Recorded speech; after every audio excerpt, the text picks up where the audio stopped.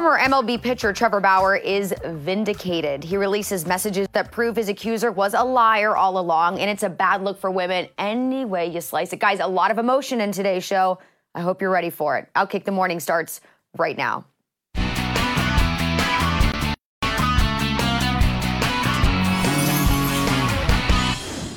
Hello and good morning to each and every one of you. Welcome on into Outkick the Morning. I am your host, Charlie Arnold. And wow, it looks like the world owes Trevor Bauer a big apology because yesterday, the former major league pitcher for the Dodgers and 2020 Cy Young Award winner finally settled the legal dispute stemming from 2021 in which a woman accused Bauer of beating and sexually assaulting her. Now, by settled, attorneys said both sides withdrew their claims and no money was exchanged. So just to be clear here, the woman did not get a dime, just as Bauer intended all along. The former Dodger was not willing to pay off his accuser despite her several attempts because why should he? He knew what actually happened, saying he never committed a crime in any shape or any form. And it turns out it was after that settlement occurred, Trevor was able to finally vindicate himself and prove what he had been saying all along. Before MLB placed him on the administrative leave list and handed down a 194-game suspension, reduced from 324 games for violating their domestic abuse guidelines, and before he was painted as a sexual predator to the entire world. That, of course, that he was innocent, and that this woman, his accuser, was nothing more than a liar, taking advantage of the Me Too movement to try and earn a big payday. And Bauer's evidence was a bombshell. Listen to it for yourself. Next victim, star pitcher for the Dodgers. A text Lindsey Hill sent to a friend before she ever even met me. What should I steal? She asked another, in reference to visiting my house for the first time. The answer? Take his money. So how might that work? I'm going to his house Wednesday, she said. I already have my hooks in. You know how I roll. Then, after the first time we met, net worth is 51 mil, she said. Bitch, you better secure the bag, was the response. But how is she going to do that? Need daddy to choke me out, she said, being an absolute whore to try to get in on his 51 million, read another text. Then, after the second time we met, former Padres pitcher Jacob Nix told her, you got to get this bag. I'll give you 50,000, Lindsay replied. Her AA sponsor asked her at one point, do you feel a tiny bit guilty? Not really, she replied. Since then, her legal team has approached me multiple times about coming to a financial settlement. But, as I have done since day one, I refuse to pay her even a single cent. In August of 2021, Lindsey Hill's claims were heard in court, and during those legal proceedings, critical information was deliberately and unlawfully concealed from me and my legal team. Information like this video, which was taken by Lindsey Hill herself the morning after she claimed she was brutally attacked, emotionally traumatized, and desperate to get away from me. And now we have the metadata, so there can be no dispute. It was taken mere minutes before she left my house on the morning of May 16th, 2021. Without my knowledge or consent. The video speaks for itself. You can go on the internet. You can go to Trevor Bauer's account. He has minutes long worth of evidence that this woman was an absolute liar. One of the statements that he made in that video, that his accuser said she was going to get him to choke her out and then extort him. And guess what, guys? That's exactly what she did. And the interesting part, no one for a second questioned her story, despite Bauer vehemently denying it since day one. So I have to ask, what does that say about our society and its attitudes towards men? That they are all deemed to be scumbags if a woman says so? That men are fully capable of lying, but not women? We know that's not the case. We have seen time and time again women take advantage of a situation involving a man for their own personal gain. And their story holds water no matter what, each and every time. The Me Too movement, which originally gave way to give a voice to actual victims, has now transformed into a manipulative tactic for women to make excuses for their own degenerate and immoral behavior, and in turn does serious damages to the stories and credibility of real victims. So here's what I think. This disgusting excuse of a human being who technically, if you look at it, ruined Bauer's life, ever since making the accusation, has gotten him blackballed from the MLB, among other things, completely ruined his reputation. So she should be the one who goes to prison now that her gold-digging plan didn't pay off. Give her the punishment Bauer would have gotten had he had been found guilty. And you know what? While you're at it, make it twofold. This woman should be ashamed. She should be shamed as well and made an example of so that other women do not try to pull off the same type of scandal. Furthermore, end the Me Too movement. It's clear it means nothing anymore, except to strip innocent men of their power. And now, for some legal perspective on all of this, let's bring in attorney Lexi Rigdon. Hey, good morning, Lexi. A lot has come out and been made public in the last 12 hours or so. Are you surprised by the outcome of this case? I'm not. And I think it's a testament to how the case was not strong to begin with. I mean, it's not difficult, really, as he had stated in his video. I mean, I think he overplayed it a little bit. It's not always so easy to get a restraining order, but it's not necessarily difficult to get one because the legal standard to get one is a preponderance of the evidence. So all she needed to have proved in front of that judge, not a jury, just a judge, is that it was more likely than not that the allegations were true. And the fact that she wasn't able to do that was obviously probably the nail in the coffin for any type of criminal charges. And it just showed how weak her case was, that one judge, after reviewing that evidence in a fairly blue state where I assume that victims are treated in a certain way, decided that it wasn't good enough. And so then he doubled down on that by filing for defamation. And you can't file for defamation and also allege that something, it was actually true, but you ruined my life. I mean, he came out and basically was saying, this wasn't true, and this is why I'm suing you, which opens himself up to having to testify and provide very personal information to the court. So, I mean, he really took this to the forefront to try to show that he didn't do anything wrong, kind of like in a Johnny Depp, Amber Heard way, where Johnny Depp said, this was never about money for me. I don't need her money. She doesn't have enough money to recoup me for all of my losses, but this is about getting my name back. And I think with this, especially with the evidence that he was able to get because he filed a lawsuit, he wouldn't have been entitled to it otherwise. I think that he really has. And it's pretty jaw-dropping what she was doing behind the scenes. And it was so jaw-dropping. That's what I can't wrap my head around, because here we have a woman who is just flat out lying. I would venture to say there are little to no details of her story that ultimately proved to be true. Yet she went with it for such a long, extended period of time, purposely, as she stated in those text messages, trying to get a big payday out of this whole debacle. So should she in turn face prosecution or criminal charges? Because I feel like, that was her goal in what she wanted for Trevor Bauer ultimately. And now that she's found to be an absolute liar and taken him, for a ride, for an absolute spin, shouldn't she be the one to face prosecution?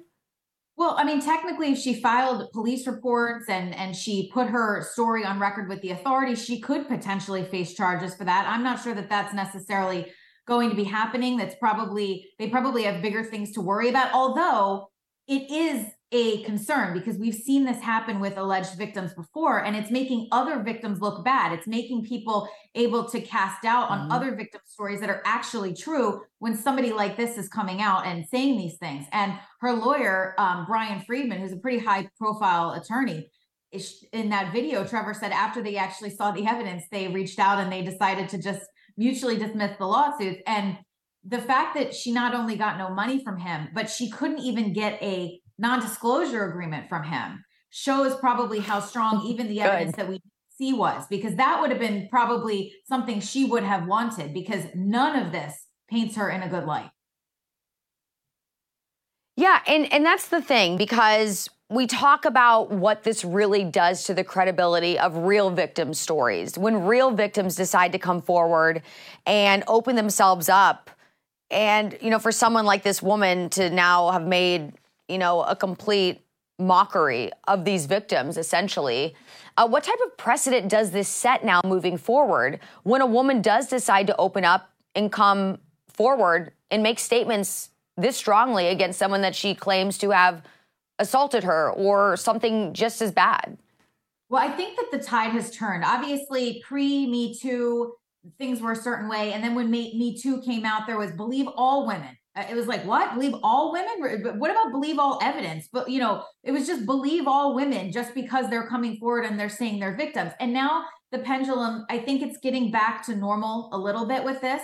But this is just, this is a cautionary tale also for people in his position, men and women in positions of power who have money. You can't be careless about who you let in your life. Now, I might be able to be careless about who I let in my life because I'm not a celebrity. And he has a lot of upsides of being a celebrity, but those are the downsides. And this is a cautionary tale for him and others moving forward, because mere accusations, and to be clear, this isn't the only person that has alleged similar conduct against him, but the MLB looked into this. They had suspended him for a long period of time. The suspension was downgraded, but it was still upheld. And then the Dodgers released him, not only because of Miss Hill, but because of other people's allegations. But it just shows that we're still in a universe where allegations can be enough to get somebody canceled, essentially. So people need to be careful when they have a lot to lose who they let in their lives, unfortunately.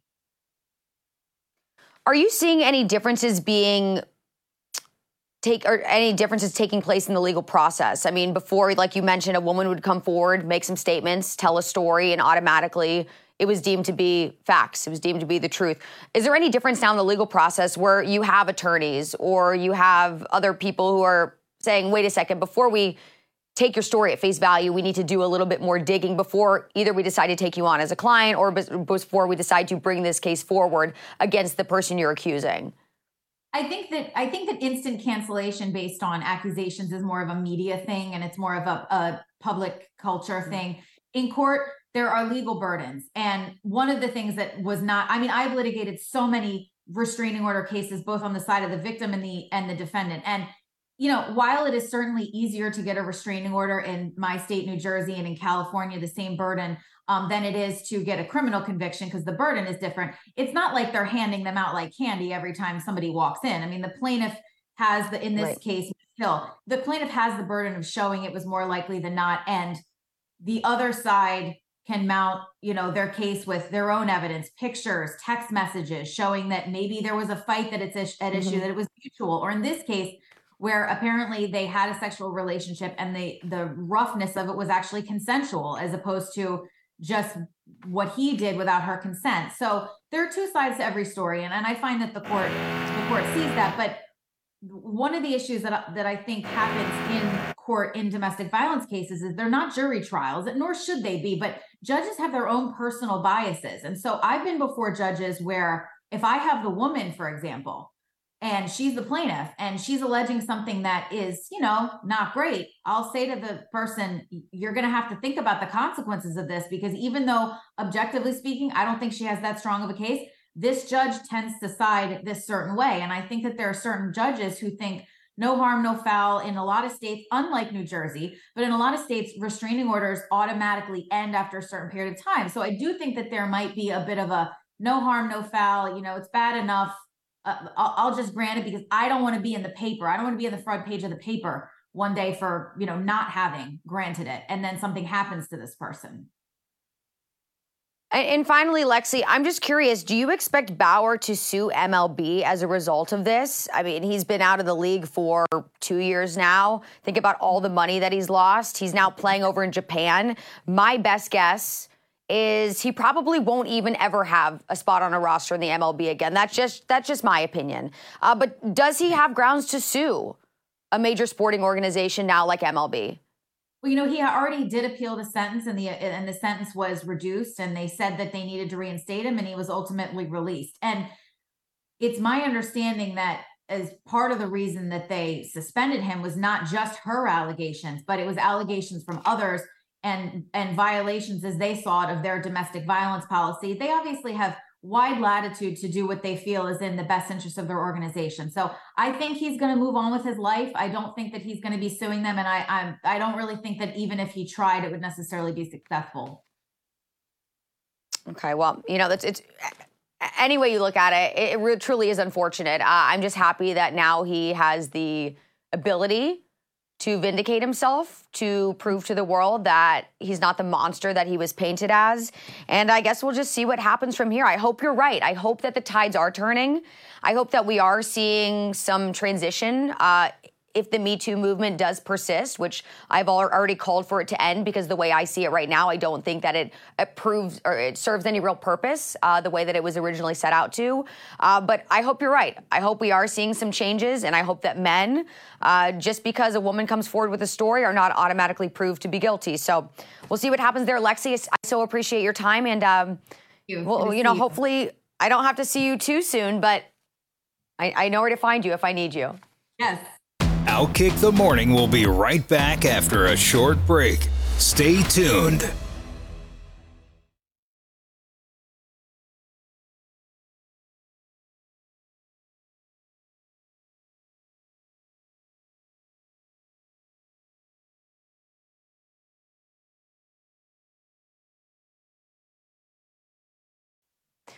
Okay, we're going to have more on that story in just a minute. But now, you know what? Let's turn to another story that already has me fired up, because last week we showed you video of a young girl getting the crap beat out of her by a trans student in the hallway at her middle school in a Portland suburb. Now, that violent student has been arrested, but now the superintendent of the middle school, Sue Reike-Smith, is speaking out, accusing parents of being hateful for expressing so much concern over the fact that this was a biological boy beating on a girl. Listen to what she had to say. The minute that video, however, went viral, then there were issues that were raised by the larger community, not internal to the district, but external to the district. Adults within the community and adults nationwide, calling out the student's gender. And that had nothing to do with the choice that student made relative to the assault. That student made an incredibly awful choice and will have consequences that are meted out commensurate with that assault. However, this other piece, which is because the student has a particular gender identity, therefore there is no connection, and that is the hate that we are dealing with right now from groups from across the nation and even here locally, and that has no place in our schools. That is antithetical to what we believe here at UTSD. If you ask me, I think another thing that doesn't have any place in their schools is violence, no matter who it comes from. I just cannot believe this, that the superintendent is asking parents to not blame the attack on the trans student's gender identity, because it's absolutely absurd. Because I know for a fact, if this was a boy who identified as a boy, the superintendent would not be saying the same thing.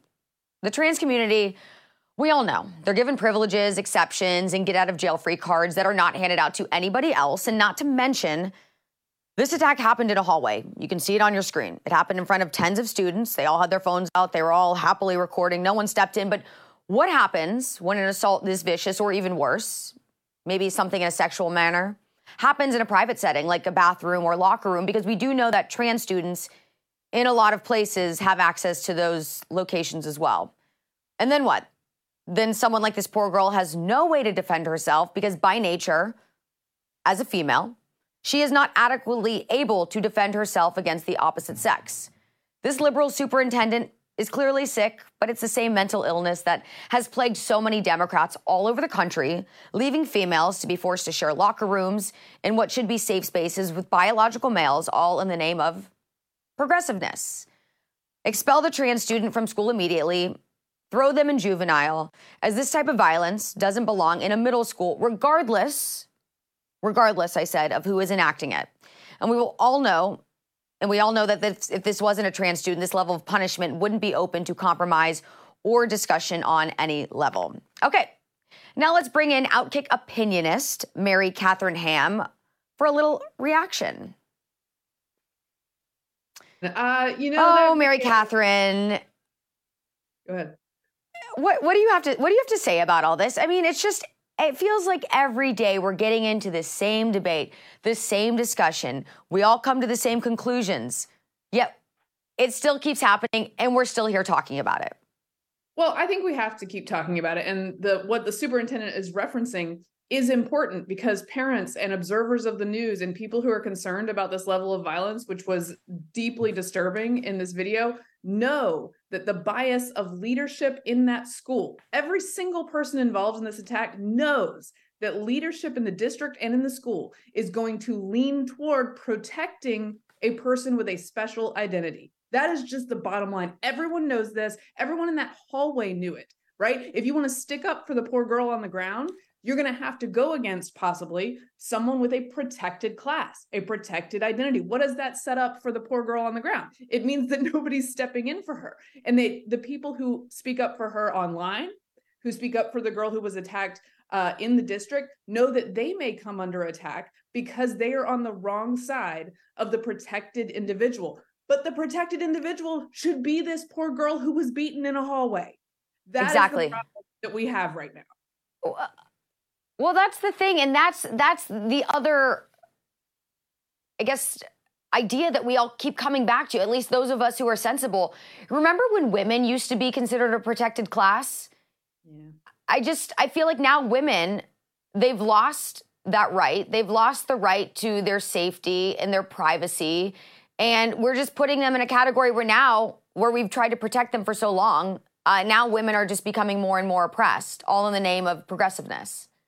Well, and all of these stories, right? Anything that's an alleged event, or in this case, it's obviously on video, it's about balancing the actual evidence we have, right? We can be rational adults and do that. The problem is that when you treat one class very specifically differently, you get into a realm of irrational analysis of the situation, because it doesn't allow for rational analysis. There's a situation in Loudoun County, which is near me in Northern Virginia, where very famously a boy who dressed in a skirt, we don't know exactly the gender identity, attacked a woman in a high school bathroom. And that attack was hidden from her parents. It was hidden from the people of the school district. And then the father was arrested when he objected at a school board meeting to it being hidden from him. The reason it was hidden was because they wanted to pass a gender neutral bathrooms policy in the near future.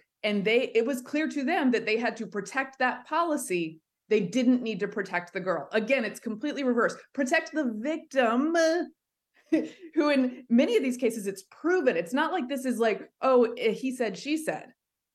This has been proven, and they hid it systematically. By the way, that I believe that superintendent was convicted of at least one criminal charge in this case. So we've got like a little bit of comeuppance for him, which is nice.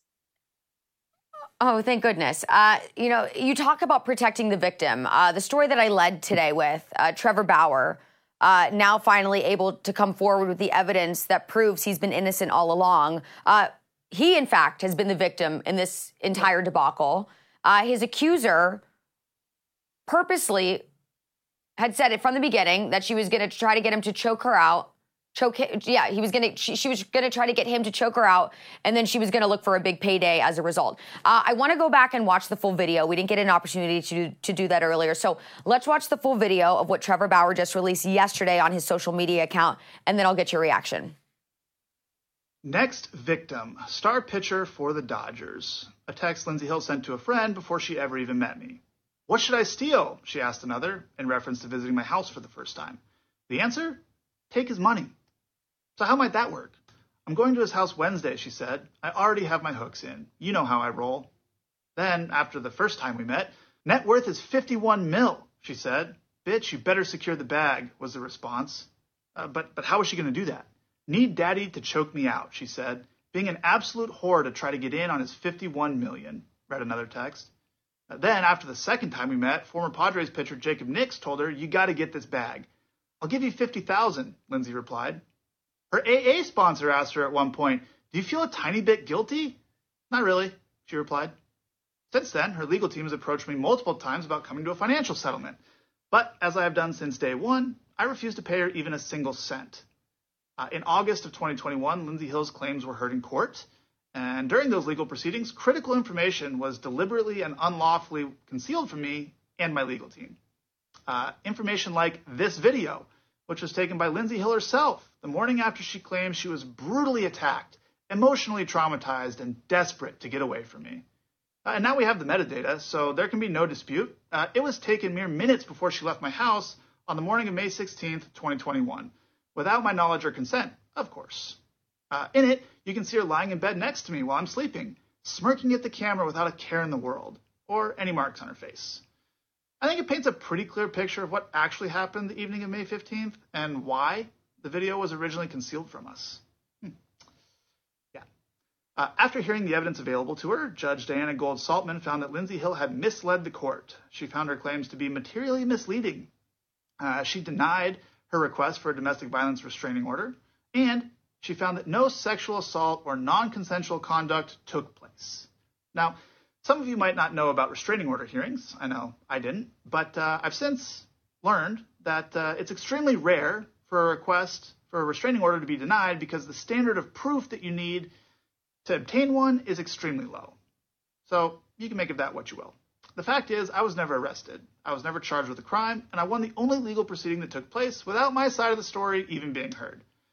And most importantly, as I've said from day one, I never sexually assaulted Lindsay Hill, or anyone else for that matter. So I sued her, which prompted her to countersue me. Quite frankly, regardless of the outcome in court, I've paid significantly more in legal fees than Lindsay Hill could ever pay me in her entire life. And I knew that would be the case going in. But the lawsuit was never about the money for me. It was the only way for me to obtain critical information to clear my name. The discovery process in that lawsuit recently concluded, at which point Lindsay Hill's legal team again came to us with another proposal to resolve the case.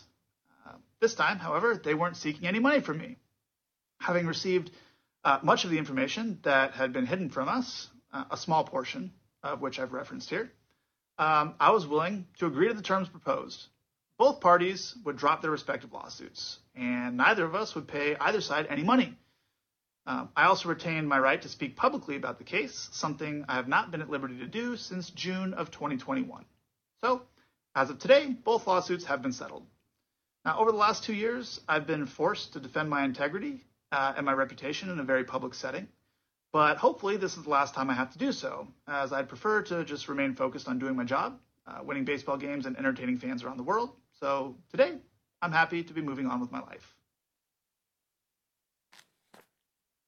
There's so much to get into here, Mary Catherine, but what does it say to you, the fact that this accuser, despite her really extreme claims, was never able to get a restraining order? There was no non-disclosure agreement at the end of this several-year-long case. But also, on the other hand, Trevor Bauer's life, in a sense, has been ruined. His career has been ruined. And not only that, but he's out tons of money trying to defend himself against claims that he knew from the very beginning and was trying to tell all of us from the very beginning, but no one would listen, that he was innocent. Well, one, good for him for sticking it out and sticking it up for himself at great personal cost. He could have paid her off at any time and sort of just tacitly admitted guilt to get this done with, right? But he decided not to do that. And I'm really glad, because now we have this absolute trash out in the open so that we can all see it. And I'm glad that he has that moment. He has lost a bunch in the meantime. And here's what I mean about like leaving our rational faculties behind. There's a hierarchy, right? Transgender above woman, woman above hetero man, right? So in his case, she was a protected class because it was the height of Me Too, right? We're in the wake of the Me Too era, at least, where women are to be believed at all costs. And it's like, okay, well, maybe the MLB should actually examine the evidence at hand here, which it turns out we only found not due to any investigation by MLB, but because he sued her and he went through discovery. It's appalling that someone would do this to another person. And I would like to say that the press is partially to blame here, because I think, at least in the case of The Athletic, one of their reporters who he also sued, and she had to correct her story, had Lindsay Hill's medical records. And yes, I am going to use her name because her name is in these lawsuits and she's not a victim, so we don't need to protect her anymore. Lindsay Hill's medical records, this reporter had, they did not state that she had a major head injury or a fractured skull, and yet the story said she did. That's a pretty still said she did disgusting thing to allege about someone when it's not true. That is not your job as a reporter. And if you have documentation that it's not true, yes, you should get in trouble. So that was Molly Knight with The Athletic. She didn't have to pay anything, unfortunately. I don't know what career repercussions there have been for her, but she was wrong. And at least he got his answer on that and his correction. But like, the press has to play a part in actually adjudicating these things rationally as well. Well, I do know that reporter, Molly, I know she's no longer with The Athletic. It's all I know as far as her career is concerned. But you're so right as far as none of this would have come to light, and we probably would never have reached this conclusion. And Trevor Bauer, forever, as we know, what may have been considered to be a sexual deviant and predator, if he would not have pushed back and opened up a lawsuit of his own and countersued. Does that mean moving forward, any guy who's accused is going to have to take these steps to make sure that his name is cleared? Because to me, that seems so extreme. But in this case, like it was just laid out, if it wasn't for that, who knows what would have happened to him?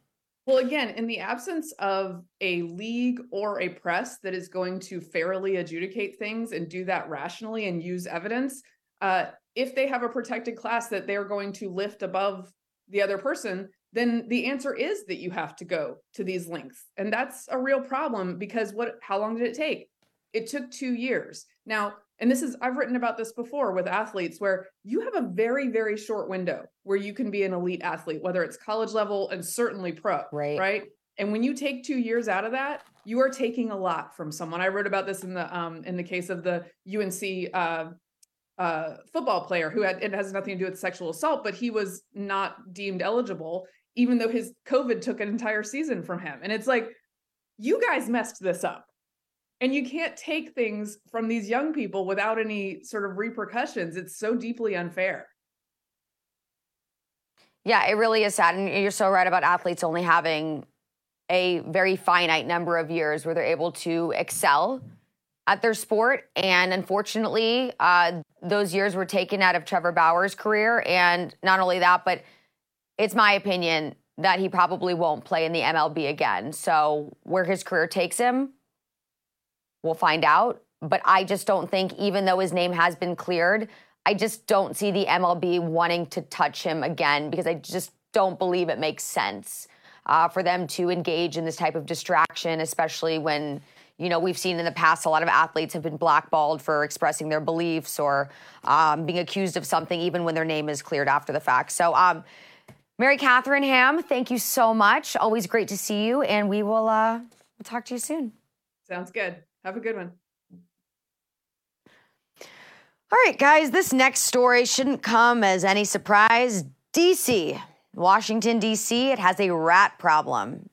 But no, I'm not talking about the Speaker of the House and apparent rhino, Kevin McCarthy, or the completely idiotic Democratic Representative Jamal Bowman, who pulled the fire alarm this weekend in an attempt to sabotage a crucial vote to keep the government open and then tried to lie his way out of it. No, I am talking a real rat problem. But thank goodness we have some heroes in this country, ones who take to the streets to literally kill these rats. Now, Washington, D.C. is the second rattiest city on the East Coast following, shocker, listen to this, right here in New York City. And yesterday, I was fortunate enough to talk with one of these brave souls to find out about the city's mission to hunt down and do away with the disgusting vermin that seem to multiply by the day. So here is Marshall Feinberg and his dog Henry. They are members of the Renegade Rebel Ratters. This group that you go out with, I imagine because you're spending so much time together, right? You probably, how many times a week do you go out on these missions? Probably about like once to twice a week if we can. Most of us do still have daytime jobs. A lot of the times now I'm kicking it up a little bit more because I'm trying to help different communities in DC and helping establish getting some of those problems taken care of. Do you get paid by the city? We work with the city, so it's more so as a community thing as we're building up and helping people realizing the potential in their dogs and helping breeders realize the potential in their dogs. At this point in time, we're just helping out the community. Okay, so it's just volunteer at this point. Okay, but I imagine you're pretty close with the people you go out with. Like, is this do you have big celebrations afterwards? Like, guys, we just got our biggest rat yet. Let's go grab some drinks. By that point in time, it's usually 1 or 2 in the morning, so the drinks aren't able to be grabbed. Right. Okay, well, speaking of your bounty, like, do you have any rats that you're really proud of that you have taken off the streets of DC? Any milestone moments that you could share? When you hit the 40 to 50 mark going towards the night with dogs, it's pretty impressive, especially if you only have like 4 to 5 dogs. That's a lot of like dog work and man work and keeping busy in different spots. So, and usually a lot of the times in the areas where we're working those areas, if people realize that our dogs are getting that many rats in the area, they typically clean up or are more better about their trash husbandry. Okay. And now what about the rats? Like, are they instinctual enough to know how to avoid this type of predator, your dogs? Or is it like a big chase down? Or is it the rat just kind of, goes into, I don't know how this works. Does the rat try to run away or what happens? Sometimes initially in the new spots, the rats are so relaxed in those areas, the concept of a predator is very new to them. But after a couple rounds of us being there, they kind of realize what's up and they get into more of avoidance. And that kind of helps those areas because there are some parts in Adams Morgan where if you're walking at night, rats are walking over you. Oh my gosh, this is crazy. What's the biggest rat that you've ever killed with your group? One time someone brought a fish scale out of curiosity. So we judged it and it was probably about 1.5 pounds. Oh my God. Okay. I am so fascinated by this because I can never imagine. But first of all, I am the biggest baby. I mean, if I see a tiny spider, I'm screaming and running my head up down the block. Do you ever get grossed out? No, I'm pretty desensitized to it at this point. My dad was a veterinarian, so I grew up in a clinic working with different animals. So for the most part, I'm pretty used to them coming and going. And by the time our dogs get to it, it's literally like I can time on a stopwatch how fast they get a rat. It's 2 or 3 seconds. Oh my gosh, that's insane. Okay, so you obviously come from, a background where you're used to seeing, different animals being treated certain different types of ways. Something I found very baffling is the fact that PETA would be against you guys helping to take care of this issue because we all know how much it disrupts the city, different functions of the city. It's obviously a huge turnoff for residents. Anytime I see a rat, I like have to look the other way. I mean, it really is just very off-putting to me. But PETA is trying to say that, rats mean no harm, and these groups are simply trying to eke out an existence like the rest of us. Has PETA just completely lost their minds?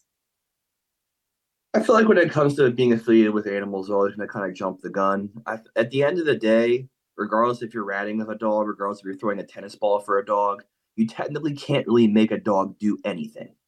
So if they want to do something, it's very much their choice, whether they want to operate or not. And poison in certain circumstances can take 5 to maybe even 6 days to kill a rat. Whereas our dogs, it's what, 2, 3 seconds. So this is actually the more humane way of taking care of the rat problem than using something like rat poison or probably traps, things of that nature. And the thing is, poison's not going to locate where the rats are, whereas our dogs are going to do that. So it's also a big factor as well. Okay, so finally, because it seems like this is catching on, like I just said, there's several different groups that are already making their rounds in DC. I imagine there's probably, I've never heard of any here in New York, but I'm sure some exist, maybe in some other cities around the country as well. You think this is going to be something that's going to gain more popularity if more people hear about it?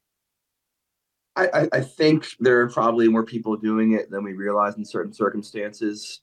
But yeah, when people have seen us do it through here, if other people have shown interest in seeing if the dog has the ability, my big thing is that I want to be able to get some of these terriers out of shelters and in working environments when these circumstances, to just give them a better home and give them a better working outlet. Mm-hmm. Okay, well, Marshall, thank you so much. And thank you so much to Henry. Can we get a quick look at Henry? Is he still around you? Yeah, he's just crashed out on the floor. Let me see if I get on the couch. And come here. Come on, Henry, get in here. We got to give you your 15 minutes of fame. Oh my gosh, Henry is adorable. Henry, you are such a good boy. Thank you for killing the rats. Guys, if you happen to find yourself around the New York City parts, I welcome you. Kill as many rats as you possibly can here. I know I would thank you for it. And I know that everybody else that I know, everyone else I live around would also thank you for it. So thank you for what you do. And is there a mission going on tonight? Not tonight. We typically stick to the weekends. So Saturday nights we're typically out. Okay. All right. Hey, well, best of luck to you this weekend then. Thank you. Lots of rats throughout the course of today's show. We had Trevor Bauer's Accuser, definitely put into the rat category. We have the student who is going around beating up on girls at the middle school in the Portland suburb, definitely a rat. And we have the actual rats that Marshall and Henry are hunting down. So, guys, that's the theme throughout the show. Hopefully, we do away with the rats, or at least help them to change their behaviors so that things of these natures don't happen again. On that note, everybody, thank you so much, as always, for being here for Outkick the Morning. There's a subscribe button on the screen. I know you see it. I know you want to click it, because then that means tomorrow, before the show starts going, you're going to be notified. So you're not going to miss a minute of any of the action. Also, hit like, leave a comment, and you know where to find me. I'm on social media at Charlie on TV. Lots to talk about. So I hope to hear your thoughts, opinions, ideas. And on that note, everybody have a wonderful day. It's Tuesday, and we'll see you tomorrow morning. Are you looking for the hottest sportsbook offers? At Outkick, find exclusive promos, expert picks, and the latest odds. Get in the game at Outkick.com/bet.